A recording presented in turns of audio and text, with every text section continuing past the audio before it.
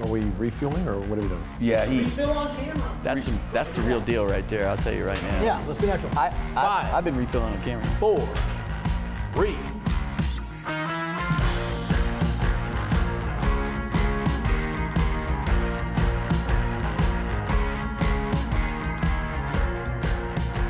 Gentlemen, my brothers from another mother, Drew Cameron, Mr. Gary Alex.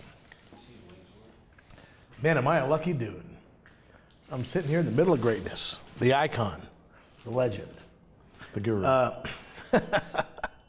So let's talk about something that I think is really important to all of our peeps out there. And that is, how do you make a living on a $79 tune-up?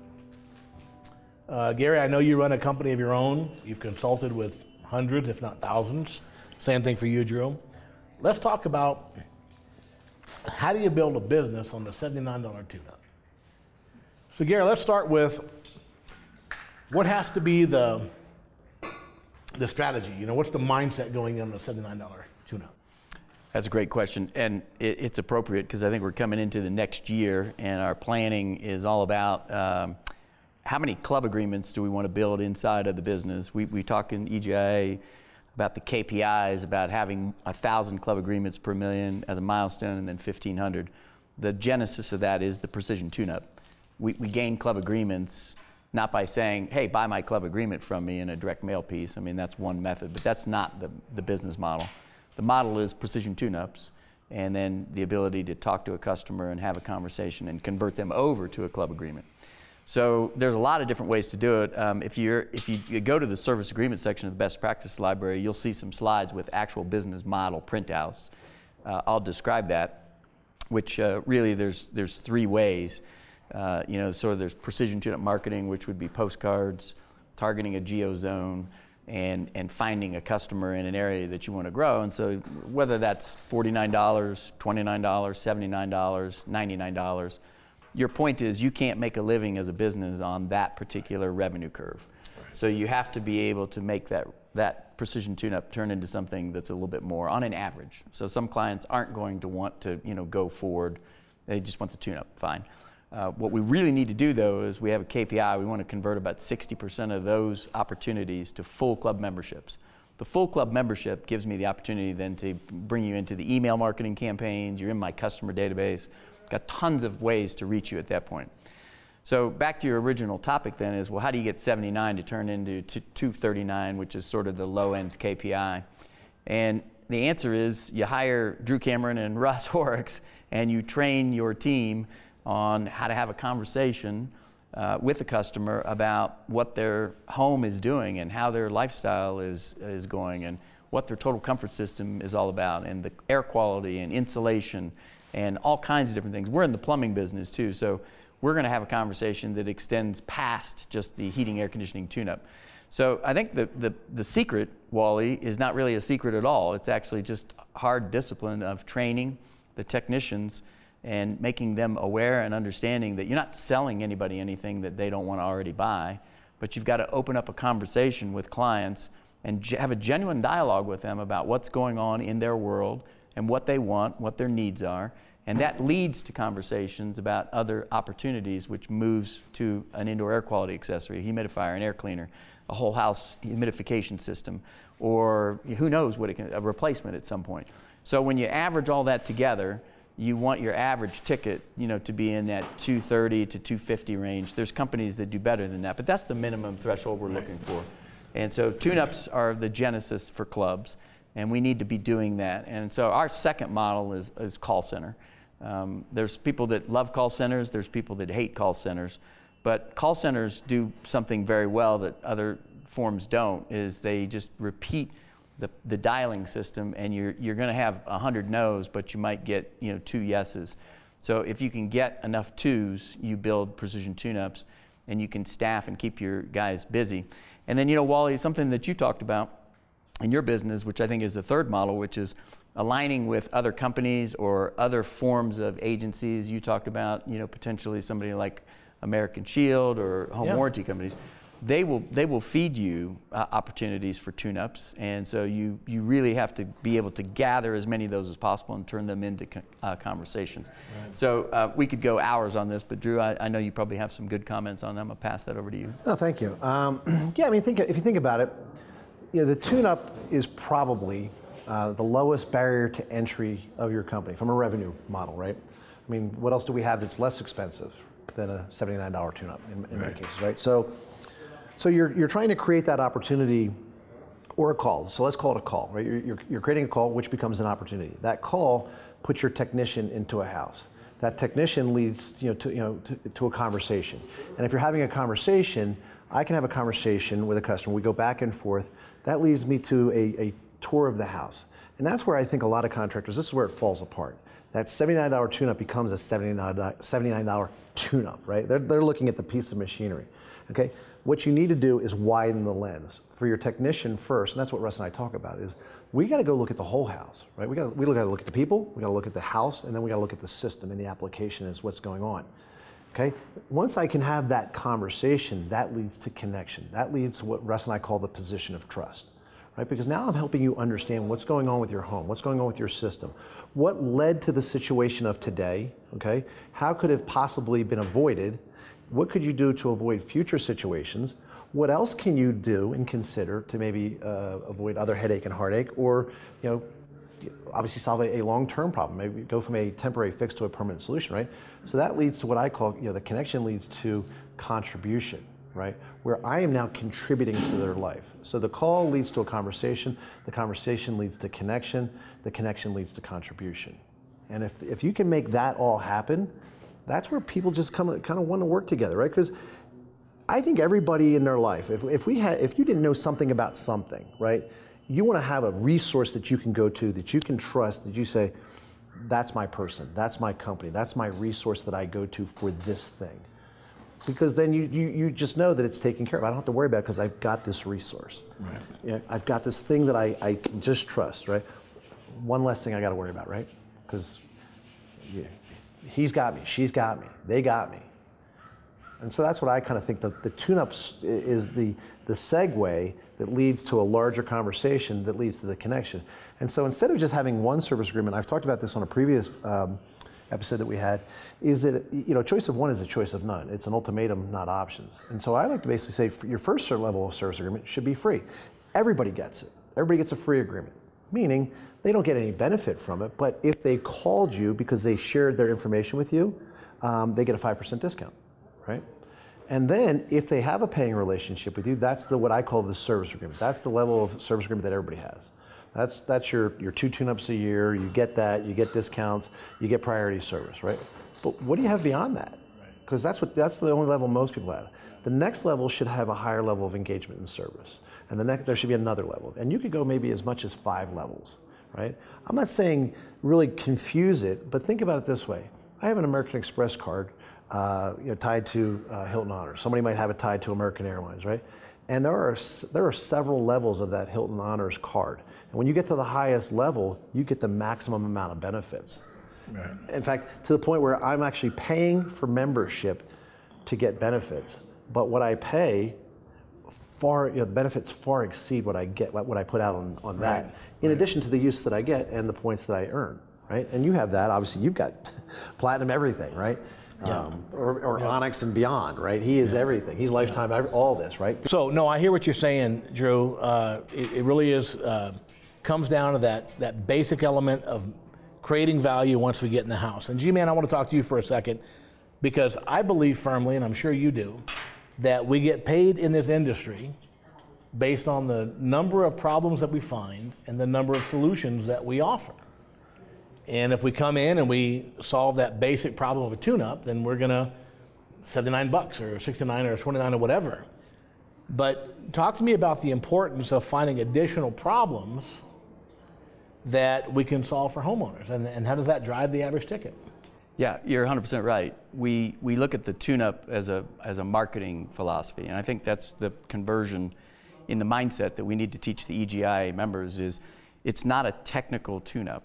And too many people think that the tune-up itself, is a technical product.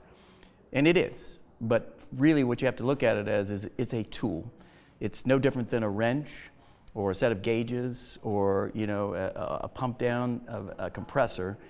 What we're doing is we're using that as a tool to get into a customer relationship. Yeah. The customer experience and customer relationship, the tune-up is the vehicle that we're using to get to that place. Yeah. So the conversation that we want the technicians to understand, like if we're training a group of men that are going to be doing tune-ups, is to recognize that the reason they're there is to deliver a customer experience. The tune-up is just a part of that. So we've got to ask questions and we've got to open up the dialogue with the client about what is going on with their system, what they want.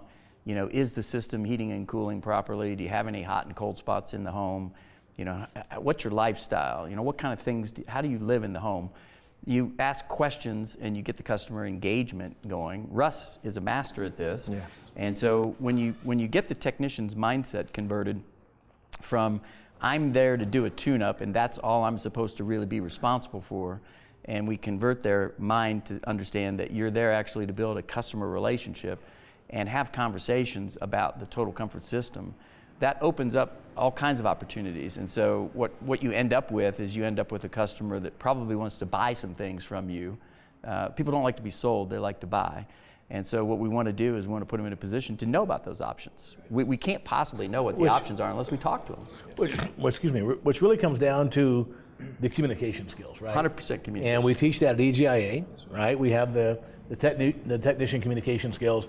Listen, there was a time 10, 15 years ago, as a technician, you had to be good at the technical part. The reality is, like it or not, that now to be a top-notch performer in this industry, you got to be great at technology and great at communications. Yeah. And if you're not great at communications, you can make a decent living. But if you're going to make a significant income, you got to be good at the communications part.